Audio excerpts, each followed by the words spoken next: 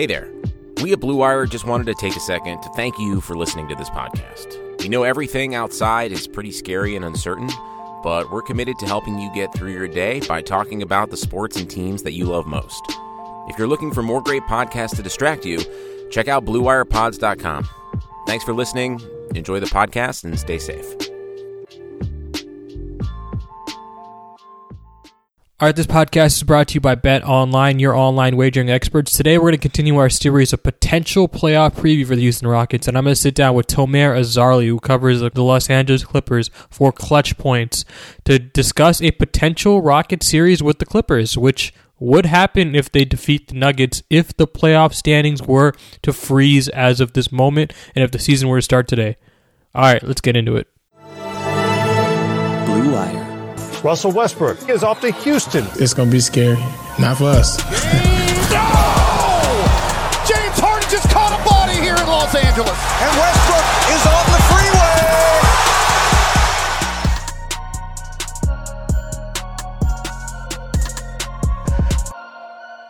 All right, we're back with Tomer. Tomer, how you doing, man? I'm good. Thanks for having me, Salman. Thank you. I'm good. Trying to survive this self-quarantine, self-isolation time. You know, I thought I could survive this, and because I'm really an introverted guy. I'm a homebody. I like staying at home. My ideal vacation is no vacation. Like that's my kind of thing. And I stuck to a schedule. I was doing great. I was like, all these people complaining. I thought these guys are all wusses. Like, I'll be able to handle this much better than everybody else. And then yesterday I hit my breaking point because it rained in Houston, and I like to wake up every day, and I like to go on a long walk. And when it didn't rain, I was just like, I have to get the hell out of this house.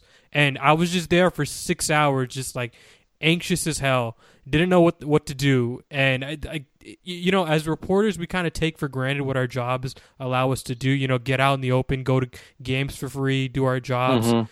And this is one of those moments where I'm like, man, I'm so freaking lucky, and I took all that for granted. I knew it would be a major difference in that, obviously there's no sports, but there's no, I think we talk a lot about players having routines, but I think as reporters and beat writers, we also have our routines. Like we get up, we may go to shoot around, we may grab a meal real quick. We'll go home, get some work done, get to the arena early, get there for the coaches press conference, the locker room opening, the sort of the on-court shooting. We prep our stuff for the game.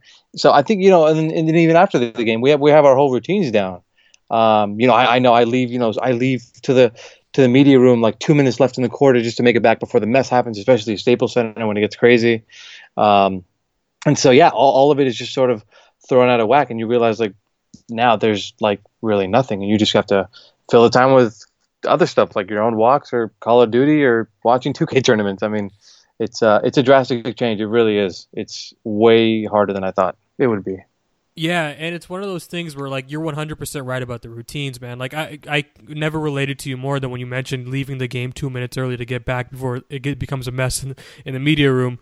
But always. You're 100% right. I mean, and all that's thrown out of whack. And, it's starting to get scary because you read these columns about how in 2 to 3 months, you're going to get a lot of people with more anxiety issues, more, mental health problems. And, that's really scary. Like, there's going to be a new wave of people that just don't know how to function because they were cooped up inside their house for so long. Not to mention all the financial burden that some people have to go through right now. I mean, the restaurant industry is taking a beating. Like, some of these awesome restaurants that we take for granted, they're just not going to be there in a couple months. They're just going to be gone.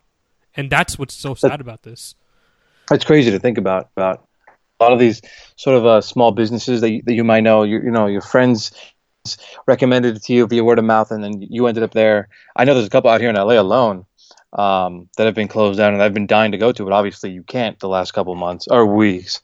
And you just wonder, can some of those survive? And that's only a small part of the small businesses that we're talking about. I mean, there's so many others out there that we haven't even talked about. From I can't even begin to name them. There's so many in terms of maybe like appliance stores or little hardware stores, all these sort of mom and pop shops, bagel stores. There's so many things that'll be affected. And I think this is probably the one thing that has affected I mean, in my lifetime, has affected everything at one time in terms of just the complete shutdown of everything. Like, there's no parks. I don't know if you've seen, but some of the rims around cities have been taken out, basketball rims, so you can't shoot around anymore. You can't even park in some places. So it's just they're telling you stay home unless you absolutely have to.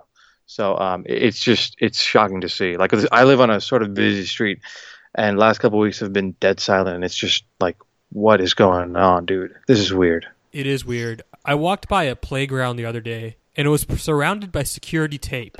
And and before, when I first saw it, I was like, that doesn't make sense. But then you think about it, and you think about the amount of kids that are on these hard surfaces that could potentially be carrying this virus, and it makes total sense. Like, you don't want a playground is the last place you want a kid to be right now, especially it's not just one kid there at the same time. You're going to get other kids congregating on this playground. And you have all these hard surfaces. You have all these kids next to each other. If somebody sneezes, that's just, you're just asking to spread the virus around like wildfire. And it's very scary. It's very nerve-wracking. We all want this to be over, but I mean, we recognize that this is the right thing to do. But yeah, I mean, you're 100% right. All of our routines are thrown out of whack. And that leads me to the subject of our conversation today, which is Rockets Clippers, a potential playoff series. And I've been kind of playing this parlor game, asking people, in media, in the league, do you expect there to be an NBA playoffs this year? And you kind of get a mixed bag of responses, but I would weight it probably 70% no, 30% yes. Where are you on that question right now? I'd been optimistic for a while, just because, for example, June seems like so far away right now. Even May seems like just so far away. And I at first thought, like, obviously there's not going to be any fans if the NBA does return this year. There's no way you can have fans again this year. And I'm sort of starting to get a little pessimistic towards it's not going to come back. I did think it would come back, but it's too hard. I think if you, obviously there's a lot of playoff money involved in this, but when you talk about not only impacting this season, but impacting the start of next season and all that, because we've heard players, we've heard players simply say, we don't want to start around Christmas. We don't want to start around Christmas. We don't want to have our vacation in like November or, October, excuse me. We don't want anything like that. They don't want to change up their routines like they usually have throughout the year. So if that's the case, and it sounds like it is, I mean, what option do you have other than to just say, you know what, it sucks. It's not the easiest decision, but we have to just toss out the rest of the season and start anew, hopefully, if everything's good, in training camp in early October, and then probably start the season in late October. Again, that'll probably be without fans too. I don't anticipate there being any fans for that. But yeah, I'm starting to think that the NBA will not be back this season, which is it couldn't have picked this. Couldn't have become the worst time for the NBA because obviously there are more important things like lives at stakes and just all around the world. But I think this is the first year the NBA has had legitimate excitement, and for me personally, in maybe 4 or 5 years. I mean, when LeBron and the Cavs won, I think that was kind of exciting in 2016, but not really all that surprising. Obviously, KD joined the Warriors, and then it was kind of like, all right, we already know what's going to happen. But now it's just like you had so many contenders in the Clippers, the Lakers, the Bucks, even the Raptors are making some noise. The Rockets made a move at the deadline to just go small ball, and it's like a 2K thing. And I think I was really looking forward to seeing how all of it played out in both conferences, and it's a shame that we really don't get to see it. Yeah, this season in general has just had like this dark cloud that won't go away. And it started with the China stuff in the offseason, and then quickly it went to David Stern passing away due to the brain hemorrhage, and then obviously Kobe Bryant in that tragic helicopter crash which killed his daughter and 7 other people.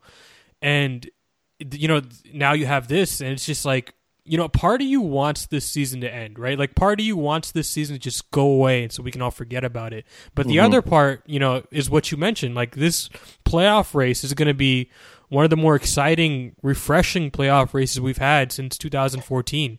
The last time I remember there being a true playoff race where there wasn't really a favorite. And this was going to be one of those playoff races. You know, the Bucks and Lakers were obviously shaping up as probably the favorites in each conference, but I don't think anybody had them down as written in Sharpie at all, right? Like I think it was getting pretty clear that we were going to have a really, really exciting playoffs. And you know, I don't want to completely write it away because there is a non-zero chance that they figure this out. They get together in MGM or someplace in Vegas or the Bahamas or whatever, and isolate everyone and get a tournament. The logistics of that would be really complicated and difficult, but the NBA is trying everything they can to save this playoff revenue. But it's looking pretty dark today, is what I'll say. Well, the ratings are obviously something that would be off the charts if the NBA were to return, because right now we have no sports in general. And this is probably the first time in my lifetime that there have been no sports, period. I mean, there's usually always baseball or hockey or NBA or NFL or something. And for there to just be nothing is just incredible. So the ratings would be off the charts if the NBA does decide to return. But that would just be so complicated. You mentioned the logistics of it, of playing. I heard, Austin Rivers was saying potentially playing in the Thomas and Mack Center, which is right next to the Cox Pavilion. If you've been to Summer League, those two are sort of right next to one another. And that would be a convenient place, but also it's just would it be like a college style where their team lined up waiting to warm up once the game is over? Players leave and then these next two teams come up, warm up for like 10 minutes, and then they start playing. Again, all this without fans. It just sounds really weird, and maybe that is the only way to go, and players just have to live with it. Because if it does save the season and bring in some revenue, some playoff money, I don't think anyone would be against it. Players have also said, aside from not starting the season early next year, that they absolutely want to finish this year, no matter if they're in the playoffs or out of the playoffs, whatever. They want to finish the season. They want a chance to just close out the way they want to. So there's just so many factors going into this, and I don't even know where you start. I can't imagine what those meetings are like every single day, or those phone calls are like every single day. But there's definitely talks behind the scenes going on every minute about how to bring this back.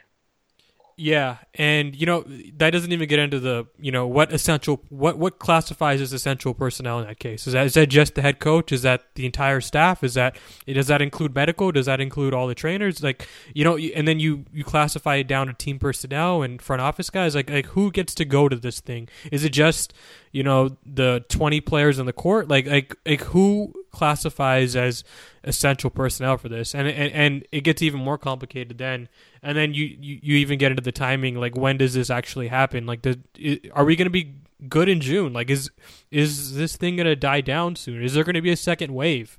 You hear Dr. Fauci talking about how... I think that's the biggest thing. Yeah, right. I think that's the biggest thing right there. You mentioned, but I think Hong Kong is going through a second wave right now where they've started to close things down as well because they're experiencing it. And then if that happens here, where they sort of open things back up and let people go back to normal, at least for a bit, and there is a second wave of, asymptomatic carriers who don't know that they're spreading it, I mean, we could be looking at it like a December sort of shutdown.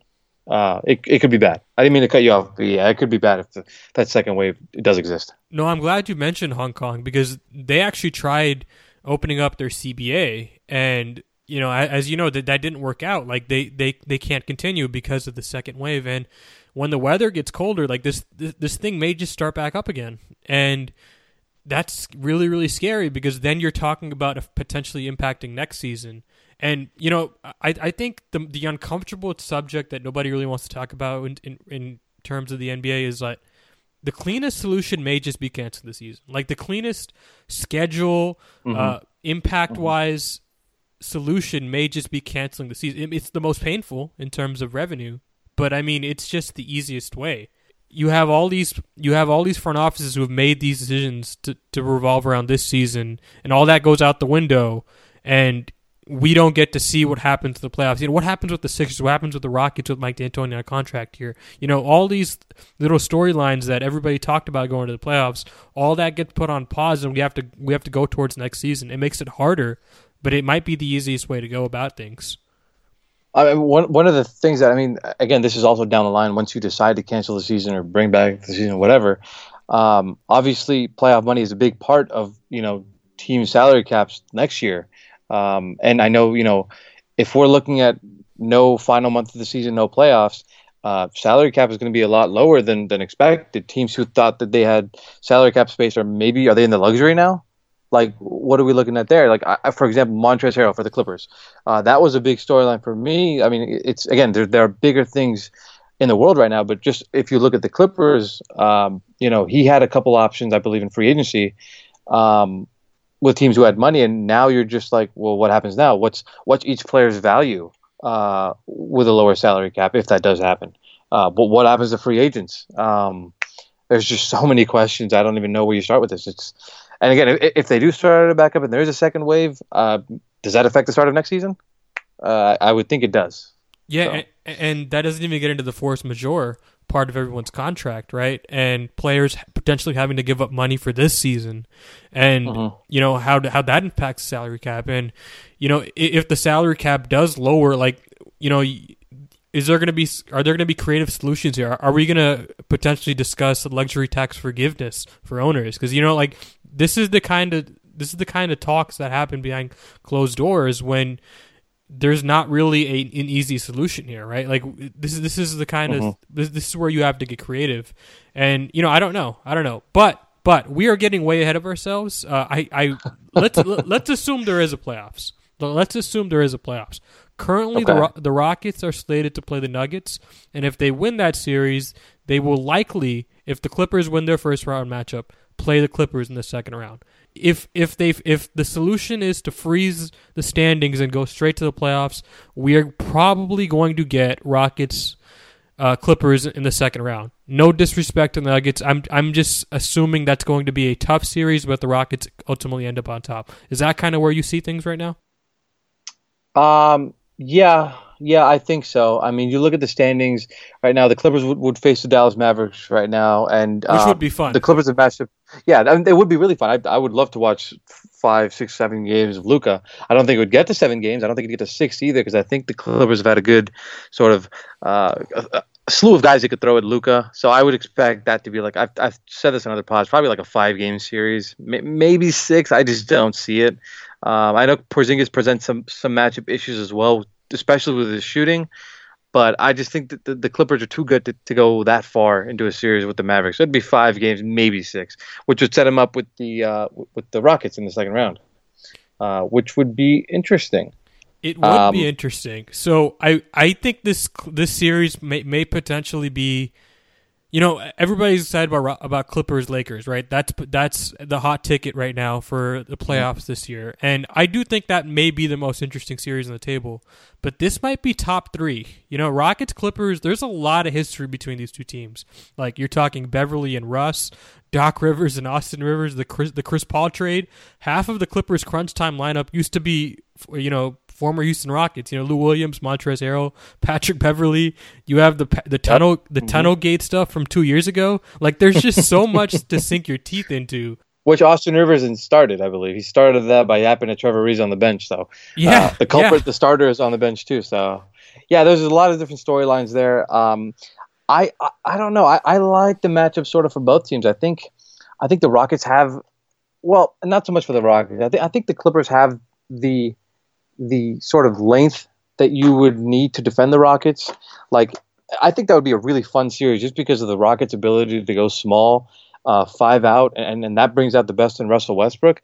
I don't know what that would look like in a playoff series because there's fewer transition buckets. The game slows down. It's more of a half court game, and that's where the Clippers are really good. I don't have the Rockets half court numbers in front of me, but the Clippers have been a terrific half court team all year.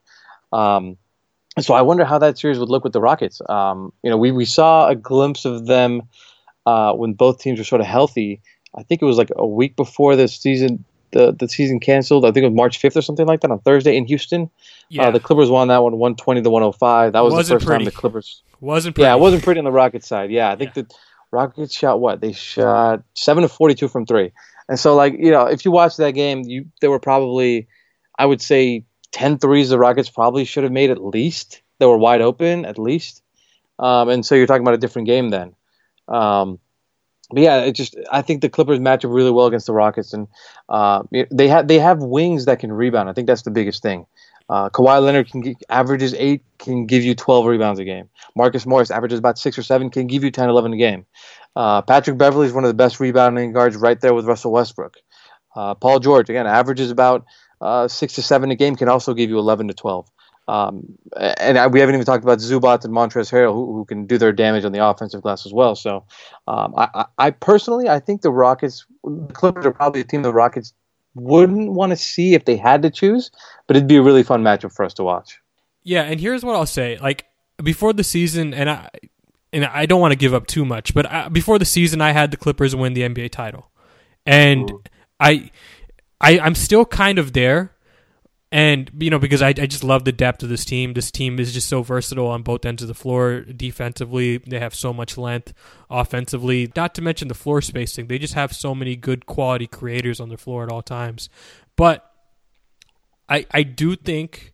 Well, I feel like a lot of people overlook the Rockets in this series. In that, I don't think I don't think the Rockets will win, and I don't want to lead too much ahead because we're going to do predictions at the end of this. I don't think the Rockets would win, but I think most people would have the Clippers winning this in a 5 to 6 game series, and I think this is closer to a 6 to 7 game series, and I think most people would give it credit for, if that makes sense. Because I think it does. I just think when you look at what the Rockets did at the trade deadline, I think before that move, I don't think the Rockets had 2 quality defenders to throw at the Clippers. And now I think, with Robert Covington in the fold, I think they finally have 2 quality perimeter defenders to throw at Paul George and Kawhi Leonard. And I don't think they had that before. I was a little, the key question here was always Daniel House, and we'll get into Daniel House later. And I was always a little shaky on whether or not he could be that guy. But I know Robert Covington can be that guy.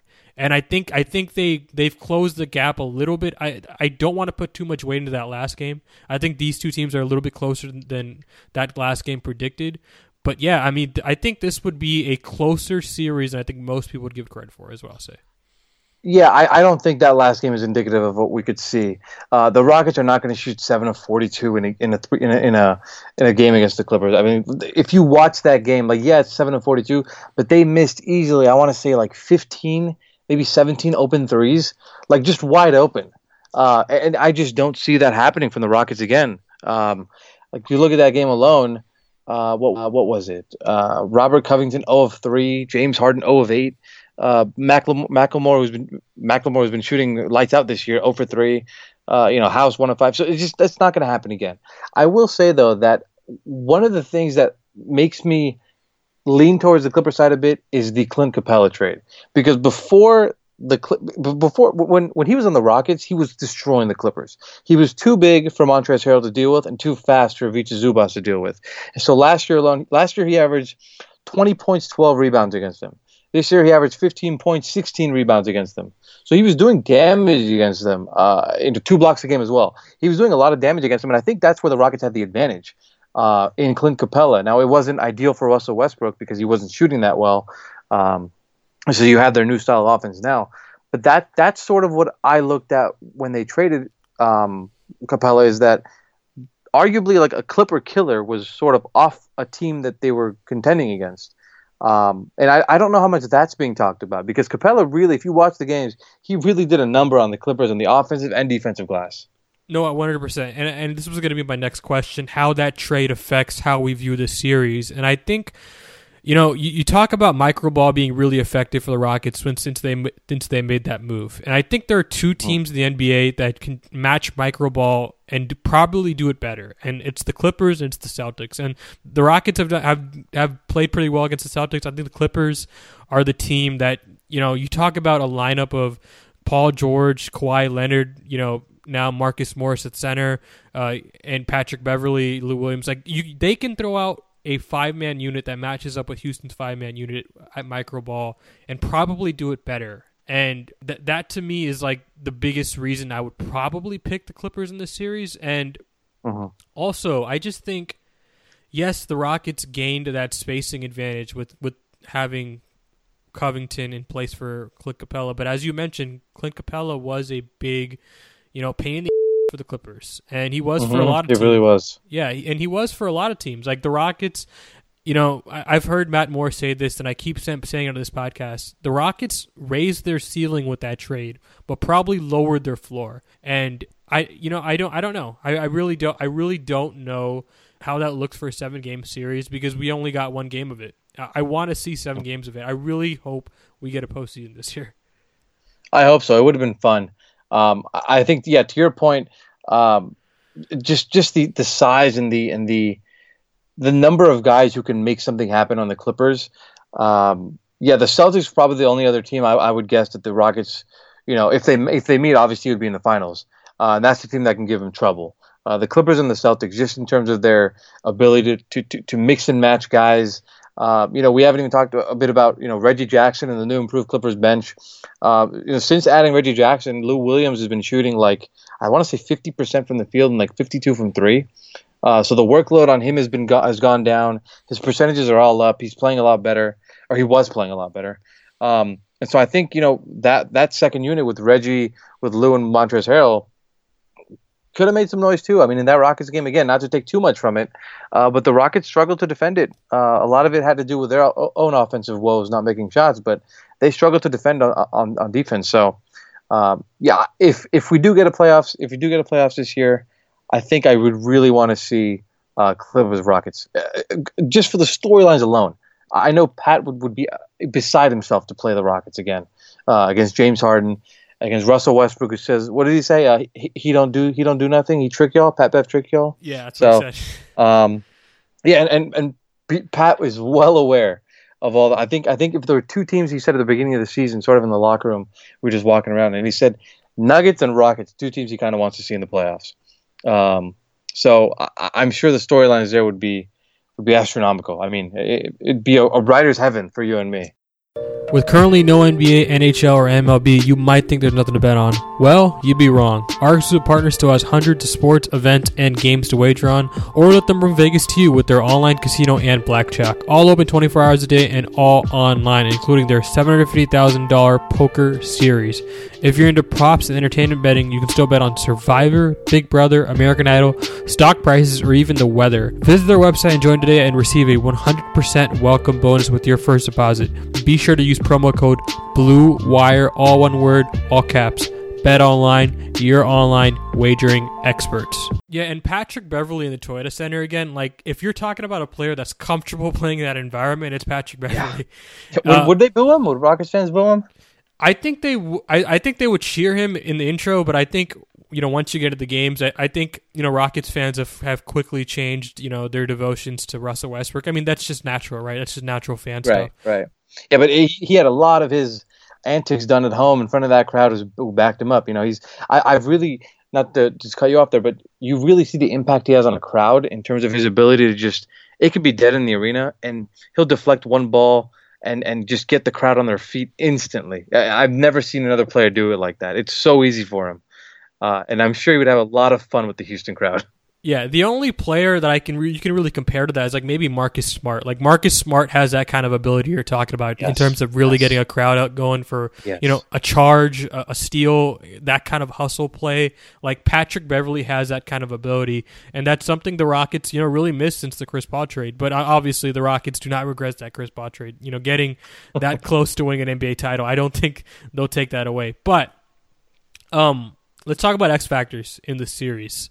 So if you had to name one player, thing, something on the court that you want to see, or an X factor that will flip the series for you one way or the other, what would it be? Given both teams' play styles, I would say it's Ivica Zubac. If he can stay on the floor and not get run off the court, he would give the Rockets so many fits, I feel like. Because Montrezl Harrell is going to get his 25 to 30 minutes a game. But if you can get the starting unit with Ivica Zubac to do damage on the defensive glass, on the offensive glass, I think that would be huge, because then the Rockets are not a great rebounding team as it is. I think they that one game they got out rebounded by 21. They had a couple games before that I know as well, like against the Knicks and all that. They got a rebounded by like 30, I believe it was, or 25, 30. And so if Ivica Zubac can control the paint, control the boards, not get worked out of the game, I think that would be huge for the Clippers. Now Montrezl Harrell can hold his own as well. That's not to say he can't, but he's more of an offensive weapon for the team. When they're shorthanded, they play a lot of Montrezl Harrell, but when they're at full health, Ivica Zubac played more because they have a lot of offense around him. So I think, Ivica Zubac would be my sort of X factor on the Clippers side. No, that's a good pick, and that's kind of the dirty little secret about microball. It's really intended to play guys like Ivica Zubac off the court. And in that last game, Zubac, he wasn't played off. Like, he played really, really well defensively against the Rockets.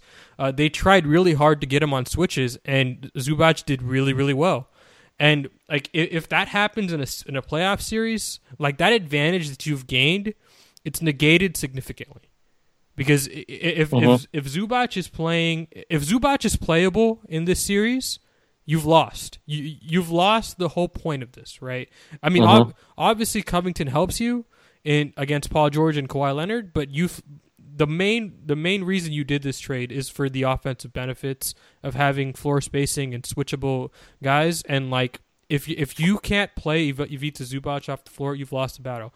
That's a good one. My player as an X factor in this series is Daniel House, because before that Clint Capella trade, I said I really want to see how Daniel House fares in a lineup against in Houston's crunch time lineup against the Clippers, because I think that's really the difference maker. If you can get him to play competent defense and shoot at a 35 to 40% clip and do the things that Daniel House has done all season against the Clippers in a playoff series, people forget Daniel House didn't play for the Rockets last year in the playoffs. Like, he could not play. He was not good enough. He had the injury too, to be fair. But if he can play in a Clippers series, like, I think Houston's best lineup against most teams in the NBA includes Eric Gordon.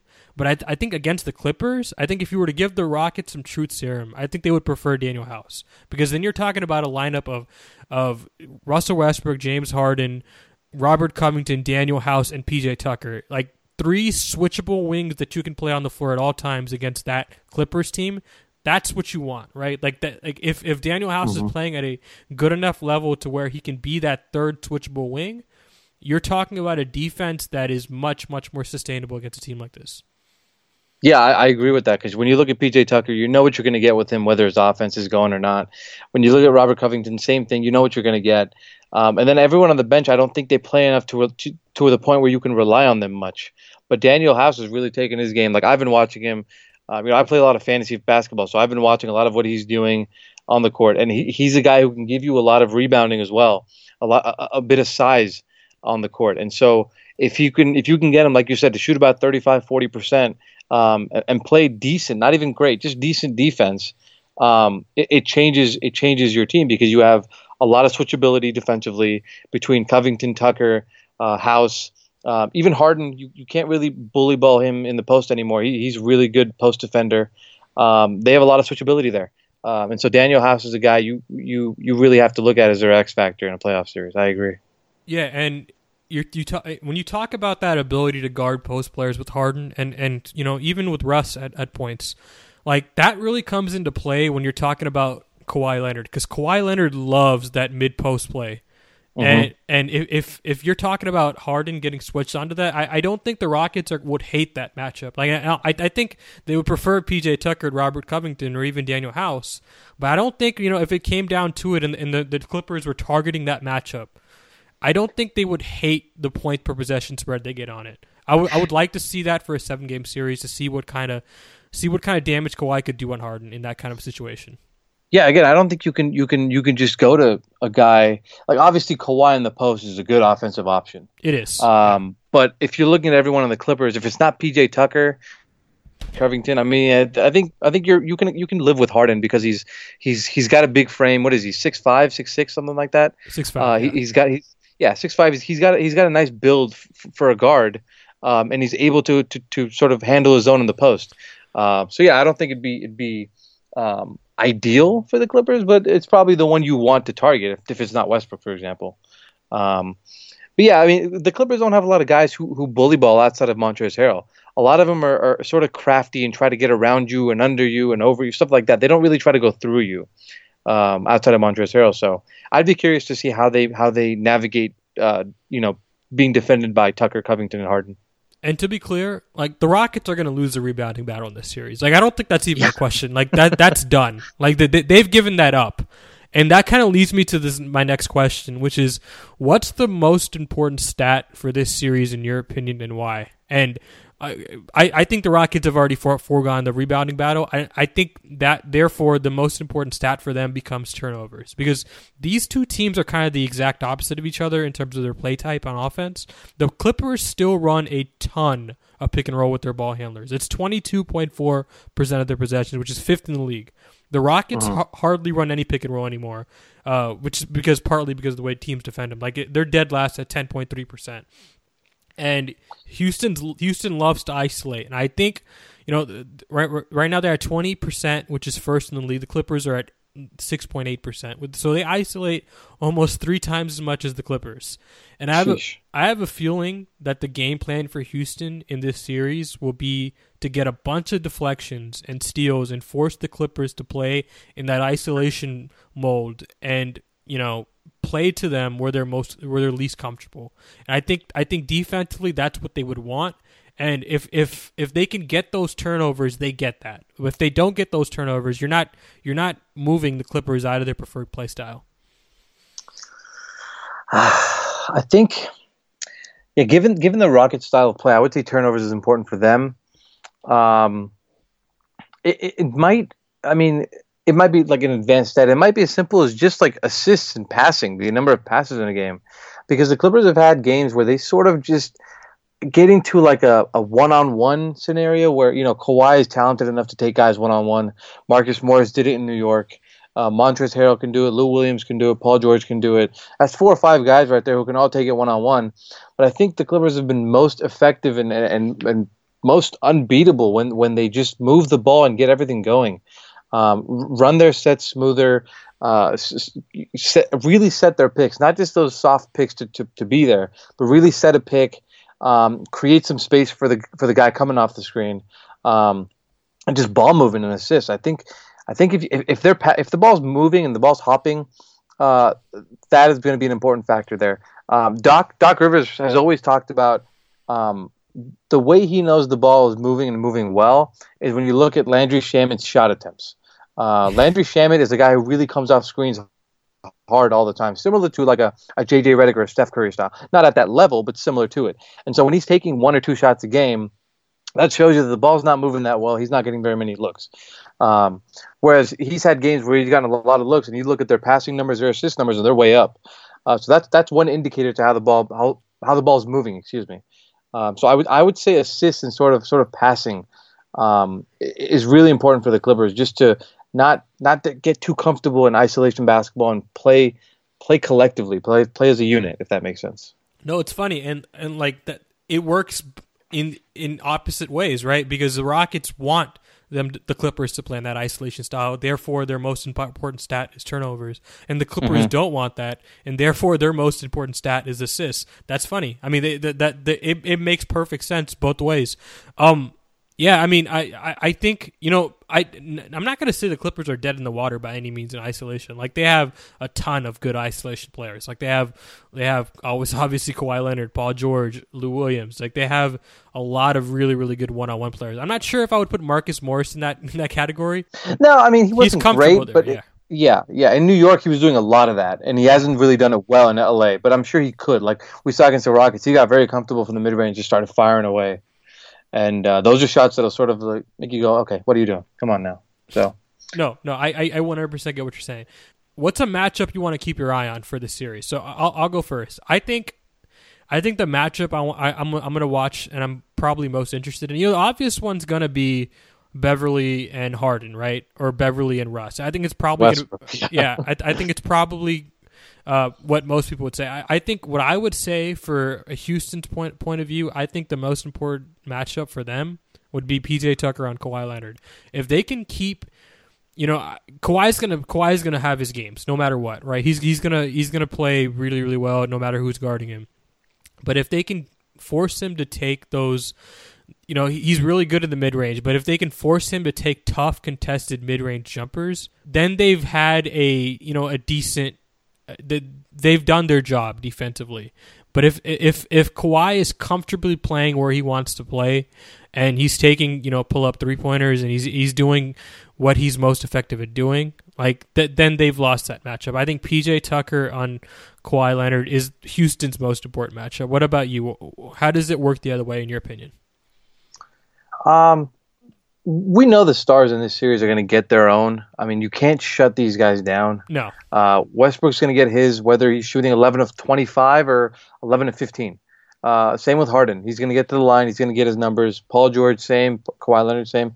I think when you look at sort of the first other guy in the starting unit anyways, Robert Covington and Marcus Morris, both are sort of streaky shooters. Robert Covington has his games where he can go, I think, maybe like 5 of 7, and then I've also seen him go like 0 of 4, 0 of 5. And that really, really hurts, makes or breaks the Rockets. And same with the Clippers. You look at the game they lost against the Lakers, it was a close one, and Marcus Morris was 0 of 9. It was just one of those games where you just can't buy a bucket. So I think both can hold their own defensively, both can contribute offensively, but if their three-point shooting is going down, I think that'll be pretty instrumental to each team's success. Now, I mean, there's so many other matchups you could look at. You mentioned Beverly and Westbrook. I think whoever James Harden is guarding, probably be Paul George oftentimes, is an interesting one as well. But like we said, those guys are going to get their numbers, whether they're being defended by the best player or the worst player. So I think Marcus Morris and Robert Covington, if I had to choose non-star matchups, that would be an interesting one, just because whatever other guy can contribute, that would be just a huge boost to their teams. By the way, I don't mean to dismiss how interesting of a matchup whoever the hell Patrick Beverly is going to guard is. Like, that's always going to be an interesting matchup. Yeah. And what's interesting is you would think the Clippers would put him on, Russell Westbrook, but they put him on Harden pretty consistently, and he's done a really good job. The thing is, he has a tendency to over-foul when he's guarding Harden. I think he's gotten fouled out 3 times, or has he gotten fouled out? Did he get fouled out in the last game? I don't remember. He fouled out once, twice, and let's see, the third time he also fouled out. Yeah, he fouled out 3 times this year. The other one was the blowout win in Houston. Right. So he's fouled out a lot when guarding Harden. And, for those 19 to 20 minutes that he's playing, he's obviously doing a really good job, but the Clippers need Patrick Beverly to stay in the game for 25 to 30 minutes per game in the playoffs, especially against this specific team, because he could really be a really effective, weapon against the Rockets. But that's also, I don't mean to dismiss how interesting of a matchup that is. Yeah, Beverly is unique. He knows, I don't know if you remember this game against the Utah Jazz last year where the Clippers played, I believe it was the Jazz, yeah. And I think the Jazz just got matched up with the Houston Rockets in the playoffs. I think it was the last game of the season. And you could see at center court, Patrick Beverly was giving advice to Jay Crowder about how to defend James Harden. You could see him do the hooking motion and sort of the defensive slide motion. And that's, I think, one reason why we'd really see Pat on Harden is because he played with him for 4 years. He knows, or 3 or 4 years, whatever it was. And he knows all his antics. He knows for the most part what Harden likes to do, how he likes to get to his spots. And obviously you can't stop Harden, but you can do what you can to make it difficult for him to get to his spots. I think Patrick Beverly's his basketball IQ is not talked about a lot, but he's a very smart player. You watch him before the game in the locker room. He's got headphones on. He's locked into his iPad. I've seen him call over players who were sort of, taking it easy pregame. And he's like, yo, when they come off this screen, this is what you got to do. You got to trap one time. You got to do this one time. And it's just like he is just locked in and he's watching everything. He's holding everyone accountable as well. And so I think that when you look at who he's going to defend, Harden would be a really fun matchup to watch. That would be and Harden's never, I think even when Westbrook made his comment about Pat Bev trick y'all, Harden sort of defended him, saying, Beverly plays hard. He plays good defense, plays hard. So I think there's a respect factor there too as well. So, I tried to ask Beverly once about Harden's antics, and he said, no, they're not antics. He's an MVP caliber player. He's really good at what he does. He's a great freaking scorer. And so there's mutual respect there as well. So I expect no love lost on the court, but there is love between them. So. Oh, for sure. Like, these guys were brothers when they were in Houston together, pretty inseparable, and I don't expect that to change, even if these guys play a 7-game series against each other. But on the court, you're right, it does not matter. You know, it's interesting. I actually disagree with the idea that Russell Westbrook can't be shut down for a series because I think you can get into his head, and I think you saw that in that Utah series in terms of Thunder Jazz from a couple years ago when Westbrook got really locked in on Rubio. And he let that matchup get in his head, and he let the fact that Rubio would have these awesome games get in his head, and then he would, you know, I'm not sure if you remember that press conference where he was like, "I'm going to shut that down," and the next game, yes, of course, he zoned in on Rubio, and he got beat. He got killed for it because he made that the center of his focus instead of a series as a whole. And I think you really can take Westbrook out for a series, and Beverly is one of the players I think you can do that with if the Clippers, you know, decidedly make that shift, which it'll be interesting if they do make that shift, because as you said, he knows Harden better than anyone on the court. Who guards Westbrook for a 7-game for this series is interesting. If the Clippers decide to throw someone else other than Westbrook, I'd want to know who that's going to be. So I just don't think they'll have one guy. That's the thing that I've noticed about the Clippers. They don't have one guy they want to designate on someone. Obviously, early in the regular season, you had a guy like Mo Harkless. You didn't want to tire out Paul George or Kawhi Leonard, so you threw Mo Harkless on point guards. But they can alternate between Pat, between Paul George, between Kawhi Leonard. Those are all three really great options. If you had to pick a fourth option, a decent one, Reggie Jackson's length is interesting. He's also a former teammate of Russell Westbrook's from OKC. Again, not going to shut Westbrook down, but I think he can give him some issues. The only reason I say you can't shut down Westbrook is because this new play style gives him so much room on the court that I feel like he can get his at certain points in the game. Whereas before, I think, you know, when you look at who was in that series, it was Russ, it was PG. Who was their third best player? Like Steven Adams. Andre Roberson or Steven Adams? Yeah. I just don't know if it's a different play style, which is why I just don't think you can shut Westbrook down completely anymore. But you know, we only saw a month of this small ball, so maybe teams figure it out. Maybe a team like the Clippers figures it out down the stretch and in the playoffs. But just basing off the way they were playing, I just think it'd be really hard to shut down Westbrook. I think you can force him into like a 10 of 25 shooting night, which I think you take as a defense. 10 of 30, 11 of 30, whatever it is. I think you can take that as a defense. I just don't think you can shut him down completely. Here's a question. How small do you think the lineups get? And what I mean by that is, like, I think the Rockets in the regular season have tried to keep it at 8 to 10 guys. But I think in the playoffs, like, guys like Jeff Green, guys like Thabo Cephalosha, like, guys like that are going to fall out of the rotation pretty quickly. Who for the Clippers do you think is going to fall out, or do you think anyone's going to fall out? Do you think the Clippers will keep it tight, or do you think the Clippers will try to play the same unit they did in the regular season? It's basically who can't play in this series, basically. Yeah. Again, it might be Zubac in that you have to really watch. If they play him off the court, he might not play more than 10 minutes a game. But I can see them going 9-10 deep, just because you have Landry Shamet, who went through a big playoff series last year against the Warriors. He's capable. Reggie Jackson's been through his battles. He's capable. Lou Williams is capable. Montrezl Harrell is capable. JaMychal Green held his own last year as well. He's capable. And so I think that, when they were healthy, they won the 9 games when they were healthy, and they were, 6-0 until losing to the Lakers. At full health, they were 6-0 or 7-0, whatever it was. And so I just think that they're deep enough and they have enough veteran leadership with each unit that they can hold each other accountable and play 10 deep. Now, I might be completely wrong about that. Doc Rivers might just yank Zubac early, might not play Landry Shamet as much. We've seen him be a little short leash with Landry's minutes. But he's been so crucial to the second unit because his floor spacing is incredible. You can't leave him open or he's going to make you pay. So I think this team the Clippers can easily go 9 to 10 deep in the playoff series. I don't think they trim it that much. Especially the way they match up against the Rockets with both the first and the second units. Yeah, and coaches are pretty coy about their lineups in the regular season. And once you get to the postseason, you see them shut that down really quick. Like right. I remember last year, you saw immediately Steve Kerr go to Andre Iguodala starting for the Warriors against the Rockets. They did not mess around. They didn't go to anybody else. They didn't let any center play on the court. And I think there's a possibility you get that with Doc. Doc likes to play a long rotation. I've noticed that. And it'll be interesting to see if he can do that. I think Reggie Jackson could potentially be one of those guys that it's really hard to play.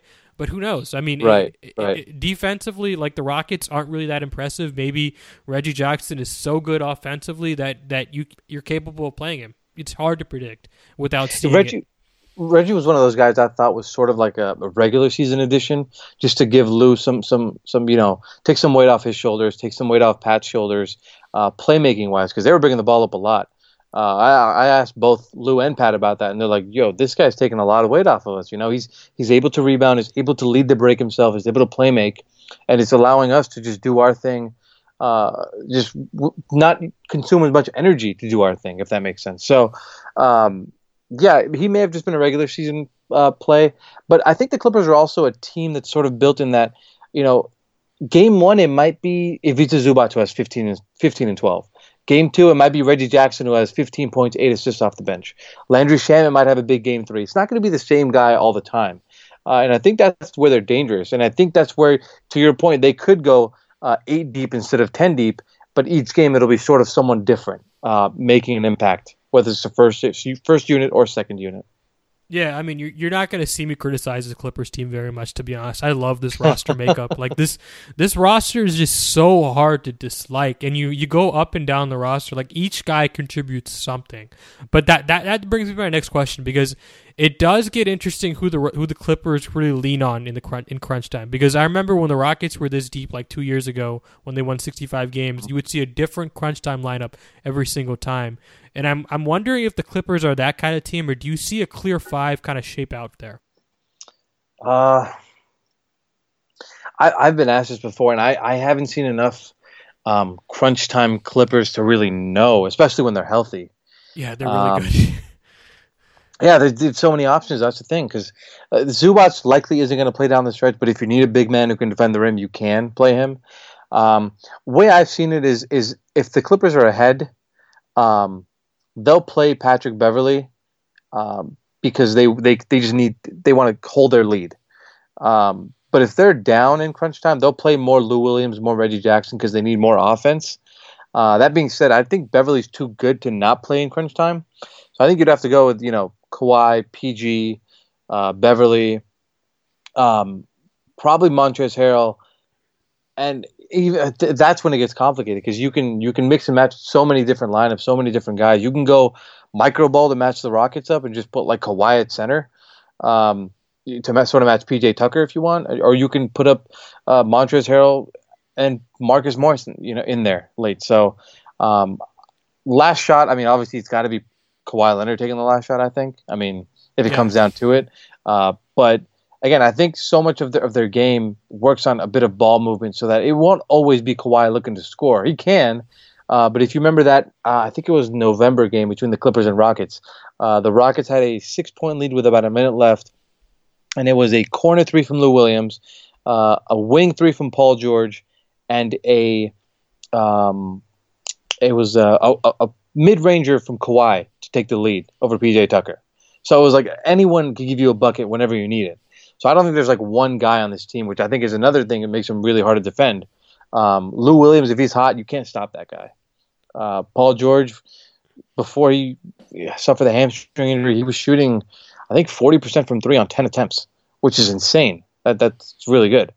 And Kawhi is Kawhi. We've seen what we can do in the playoffs. So I wish we saw more of this team, because I don't know what kind of lineups they want to use in crunch time. When they were healthy, they were blowing teams out, unfortunately. So not too much we can work with on that end. Yeah, it's interesting. I didn't hear you mention the guy I was really looking at. Like, JaMychal Green seems like an obvious kind of foil to what the Rockets are doing, in that you can also play micro ball with like 4 wings with the Clippers, because they have such versatility when you have George, Leonard, Green, even Morris to some extent. When you play all those guys at once, you have such versatility and such length. Like, you're not sacrificing length when you're playing micro ball with the Clippers. You are with the Rockets. Right. You're not with the Clippers. Like, the Clippers are big and small at the same time. Yeah, JaMychal is a guy who, I mean, if you need to space, floor spacing out there late in the game and solid defense, he can give that to you. I think he really impressed last postseason when he took on Kevin Durant. And you're not going to stop KD, but he held his own. He kept up with KD's footwork. He stayed in front of him as best he could, and really impressed me. And I think a lot of fans were surprised by how he was able to do that. And so obviously that's why they re-signed him. He hasn't found a spot in the rotation consistently because of the injuries. They've needed more offense, so they've played more Trez at times. But he'd been on a good roll before the season came to a pause. Just because when they were healthy, like I said, they were able to go first five and then second five, just sort of right away. There's no starters with that second unit. They put Reggie Jackson, Lou Williams, Montrezl Harrell, JaMychal Green in there, and Landry Shamet. And those five just go out there. Three guards, obviously, and not a traditional big man, but they can space the floor out. They can cause some problems. Yeah, I mean, I didn't name JaMychal Green, but there's so many options there. JaMychal Green is perfect, I think, for what the Clippers want to do against the Rockets. But so are so many guys if you want to cause some havoc defensively inside with Montrezl Harrell or Ivica Zubac. No, for sure. There's so many different options. It kind of sucks that we weren't able to see them play more crunch time games at full health. Yeah, and I don't think that's going to hurt them in the playoffs. I think they're more than capable of throwing out a five. I think this is a problem Doc Rivers would like to have, right? But you look at the roster, and I think there's a distinct possibility we never see Kawhi guard Harden in this series, like not once. I think there's a real possibility that the Clippers never have to use that. Like, do you think we'll ever see that? Because you look at the defenders the Clippers have, and I think they'll start games with Beverly on him, and I think you'll see George get some time on him. I think you'll see Green get some time on him. I think you'll see even Shamet. I think I could see potentially guarding Harden. I think there's a distinct possibility we see a Clippers Rockets series where Kawhi never guards Harden. Do you even see that as a possibility? It's possible. I don't think it's probable. Just because the Clippers want to throw multiple looks at Harden and Westbrook, as many as possible, just to not give them the same look and get comfortable doing one thing. I don't think they'll need to, is what I'm saying. Like, so you think Beverly and George will be enough? Well, that's what's interesting, because lately you've seen teams with Kawhi not put him on the best player. And so they've actually started putting Kawhi on the best player right away. In this sort of 6-game win streak they had before the hiatus, they put him on Devin Booker to start, Ja Morant to start. Just the opposing team's best guard is who they put him on. And he was really causing some issues for them. And so I don't know. Obviously, a playoff series is different. But it'd be hard for me to believe that he doesn't guard Harden at all. I think they throw him here and there. It's just my wild prediction that I just want to see how much time, if any, Kawhi gets on Harden, because again, the Clippers are one of those teams where, like, you don't need that luxury. like that's how wealthy this team is with defensive versatility. They have so many capable guys to guard Harden. And if they want to, they might never have to use that option. But I mean, in crunch time, it's very possible we will see it. We'll see. The big question: who wins in how many games? I guess you go first, and I'll end it. I would say the Clippers having home court advantage. I would say Clippers in 6. I do think the Rockets don't go down easily, but it'll be one of those close 6-game series, with a tight point differential. Won't be more than 30 or something, 25-30. But I think the Clippers win this one in 6. I don't see the Rockets giving him a game 7. I just don't see it. I have the same exact thing. I have Clippers in 6. This is still my team to win the title, man. The more I talk about this team, the more I watch them, I just can't get over their roster makeup. Like, they built this team so beautifully, and I think going into the playoffs, they're able to match up with any team. And I think the reason they're not having the same point differential or net rating that teams like the Lakers and Bucks have is because they're resting a lot of their guys. You're not seeing a fully healthy Clippers team that often. They don't get the opportunity to get in rhythm and get those high blowouts like the Lakers and Bucks have. And I think if they had played all season with a healthy or not resting lineup, I think you would see the Clippers have a net rating that's up there with the Bucks and the Lakers. I really do think at full health, this is the best team in the NBA. You go ahead. Sorry, go ahead. No, I mean that's just how I feel about this team. I really feel like I can't see a team that matches up versatility wise with them. Maybe the Bucks. The Bucks are one team I don't want to dismiss. Right. I will say though that the Clippers have only played 11 games at full health this year. Paul George suffered. He missed the beginning of the season due to the shoulder surgeries he had. Missed the first, I think, 10 or 11. Suffered a hamstring strain. And suffered 2 more hamstring strains after that, actually. And so, I think when you look at that, they just haven't had proper time to play together. They played 11 of their 64 games at full health, and they went 10-1 in those games. The only loss being the loss to the Lakers just before the NBA hiatus started. So, Kawhi missed 8 games due to load management. 3 were due to injury. So. Pat Bev had a couple injuries as well, Lou Williams, so they were pretty banged up all year. I think they were just starting to get healthy and play together before the NBA came to a pause. I think that's one of the biggest sort of bummers we had is that the Clippers finally got healthy, and now we can't see them play. So I think fully healthy Clippers in 6 would be able to beat the Rockets. I wouldn't be surprised though if it was one of those. Remember the Cavs Pacers series from a few years ago? Not the Oladipo LeBron one, but the Paul George LeBron one, where it was a 4-game sweep, but it was like a 16-point differential in total, where every game was like a 2-point win, 3-point win, something like that. No, I remember. Yeah, it got really feisty in those first 3 games, particularly.